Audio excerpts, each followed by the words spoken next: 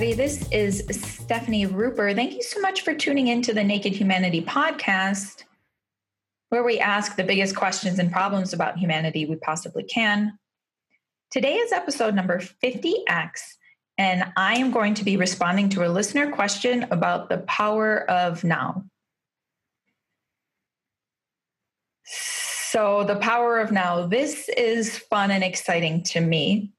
A listener wrote in this week and asked about a set of ideas by a man named Eckhart Tolle and his book, The Power of Now, which is his most popular book. And I really resonated with it because the person who wrote in this question has a similar experience, I think, that I did, or I at least did have an experience reading these books. They're very popular spirituality books many years ago, and think they're definitely worth reflecting on. So, I'll go ahead. I'll just jump right into the question, and then I'll tell you a little bit about why it's so important to talk about. Here's the question, the power of now. Hi, Stephanie, ! Have you heard of Eckhart Tolle and his books, quote, The Power of Now and A New Earth? If so, I would be interested to hear your take on his shtick, winky face, particularly how he attributes ego as being responsible for all of the bad in the world, believes in universal forgiveness no matter what evil has taken place, and how identity with your past / nationality / knowledge / hobbies, etc. is all ego taking over. Personally, his teachings have helped me quite a bit with rumination. However, I don't think they can really be applied to all aspects of life. Thanks! 2 exclamation points. Awesome. So this is really important. The Power of Now is a part of new age spirituality, I guess you might say, books that attempt to help people make sense of the world in ways that are similar to religious traditions, but without religion. And this matters because it's becoming increasingly prominent in today's world as people are turning away from religions. And so what do we do with these things? And the question here is specifically, I think, about this concept of the ego. How much do you let go of the ego? Is the ego to blame for all the evil in the world? And do you universally forgive people for this evil that happens? These are really big questions. Now, these are questions that Tolle deals with in his books, and they're questions that all the religious traditions of the world deal with. The parallels between this popular spirituality and major traditions, religious traditions in the world, are not small, right? If, for example, this thing you said, universal forgiveness no matter what evil has taken place. Does that sound at all familiar, right? Does that sound like turning the other cheek? Does that sound like loving your enemies? That's Jesus. Tolle is speaking Jesus and talking about being too centered on the ego. That's Buddha. Now, you can see threads of these ideas throughout all of the religious traditions. There is, in a sense, I know this is a very bold claim, but I'm going to go ahead and make it. I'm feeling bold today. Well, I guess that's most days. Most of the good ideas in the world are variations on the same theme. Humans are selfish. Try to not be selfish. Period. That's it. And there are more poetic ways of saying this. Universal love is important. Unconditional love. Universal forgiveness. These are all radical ways of saying humans are deeply flawed animals. But if you treat us like animals, we will behave like animals. If you treat us with forgiveness and kindness and like we are angels, perhaps we will behave like angels. Do I think this perspective is right? Yeah, I do. Actually, I think it's incredibly important. Somewhere, somehow, we have these ideas have always fluctuated and we've sort of lost it. And even people who are very, very close to, say, Christian gospel are very big on punishment and have been throughout history. And so there is a sense in which this is an ideal to which we are always striving as a species. And I think getting better and better. Personally, I think that these religious gurus from thousands of years ago, including Jesus and including Siddhartha Gautama and others, many others, they had an insight, an important insight that struck us in the heart of our being. It resonated with the things in us that are good, the things in us that are pure, universal love, universal forgiveness. Now, of course, these messages were also tied up with political movements and fighting for your rights and all that sort of stuff, which has been very important. I can do a podcast on prophecy. I should. But all of these thinkers had this idea, and it feels so good to us because it is aspirational, right? We want to live in a world where universal forgiveness is good and easy. We want to live in a world where it's easy to love, where it's easy to be patient, where it's easy to turn the other cheek because other people are turning their cheeks to you. We want this. We dream of this. We think that this is what the world should be like, what it might have been like in the garden if you're Christian, you know? But we also know that we live in an awful world.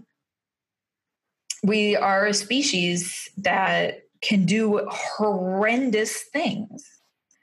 Should people always be forgiven? That's a very complicated question. I think probably ultimately the question is who is forgiving them and in what way? And what does forgiveness even mean anyway? I think people should always be treated like humans. I think we should understand that when people do horrible things, it's because horrible things have happened to them. I think we need to understand sometimes there are sociopaths, sometimes there are narcissists, and as awful an effect that they might have on our society, they are, again, these ways because of things that happened to them. As to what we should do about that, I'm not sure. I don't think retribution heals society. I don't think retribution is restorative. It's not really good for anybody. You know, tit for tat, an eye for an eye. Is that satisfying? Does revenge feel good? Is that a good basis off of which to build our justice systems? It's not. It's not effective. It doesn't reform people. It perpetuates systems of violence. So do I think that ultimately, yes, we should be pacifists? Yes, we should turn the other cheek. Yeah, within reason. Sometimes I think, however, we need to understand that we have to take action in order to stem tides of horrendous violence and acts, right? We do not live in an unambiguous world. There will forever be gray areas, but I think we need to aspire to this forgiveness. We need to aspire to this kindness. We need to always make decisions about what we're doing with our lives. Our moral decisions need to be based on how can we make things better, right? And so I don't think retribution is usually a part of that. I think we need to think more about restoration. So other parts of this idea of the power of now, you know, the basic idea is that we need to be more present. That's it. And again, Buddha, or at least the Western interpretation of Buddha as it is happening today, because Buddhism is incredibly diverse, practiced by so many people of so many different kinds of faiths and relationships with gods and bodhisattvas. And the kind of Buddhism we encounter in the West today is very much a Westernized Buddhism, fine, and has been made coherent with science in very specific ways throughout history by Westerners, which is just very interesting. But anyway, this idea that we need to be more present, that's mindfulness, that's so hip today. And there is wisdom in that for sure. Is it possible to ever fully be in the now, be unattached to your narrative, be unattached to your material goods, just feel now and emanate love? That is the goal of The Power of Now. That is the goal of Eckhart Tolle's books. Again, this is aspirational. And I think it is worthwhile. I think we need to maintain our attachment to some of our material goods, and we need to maintain efforts to tell narratives in our lives that are meaningful, look to the past and look to the future, because we are humans that do that. But generally speaking, focusing more on the now and letting go of your ego and exhaling more love into the world. These are all really good and positive things. There's a lot to be said for these alternative spirituality movements sometimes. And it's just very interesting that the parts of this philosophy that are good are deeply resonant with religious traditions. And we do so much saying in the modern world today, oh, you shouldn't be religious. Religion is stupid. Religion is old. Religion is tradition. But like, the world is new and we need to grow beyond it. Richard Dawkins published a book. What is it? Outgrowing God.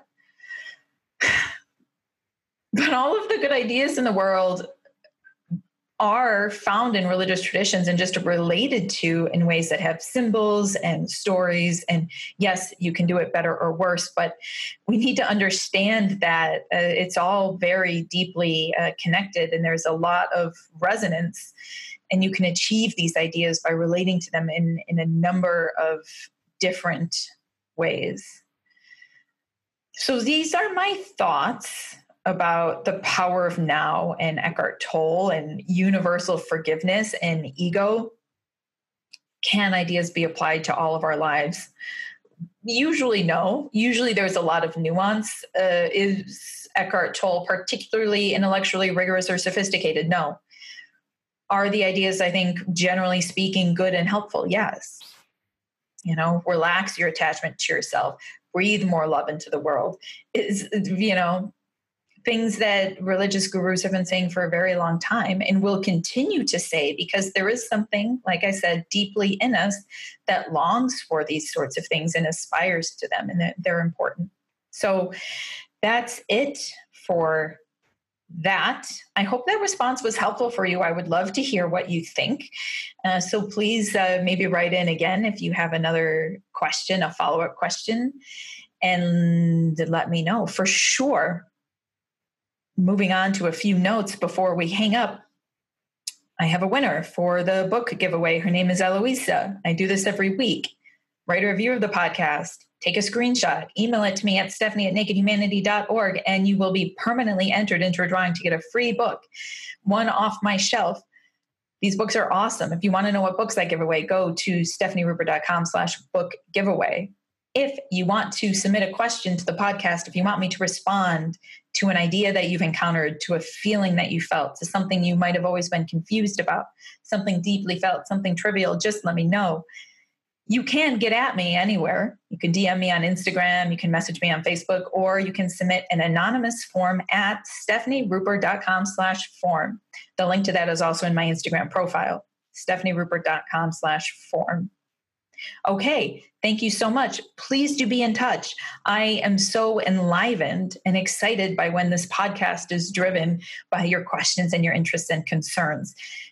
So I am so happy to show up for you and to try my best to shed good light or perspective on whatever it is you're thinking about or going through. Being human is not easy, and we are here to perhaps shed some light on that. Thank you so much for tuning in. I am Stephanie Ruper. You know where to get at me on Facebook, on Instagram, and on Twitter. This is Naked Humanity, and I will be back next week.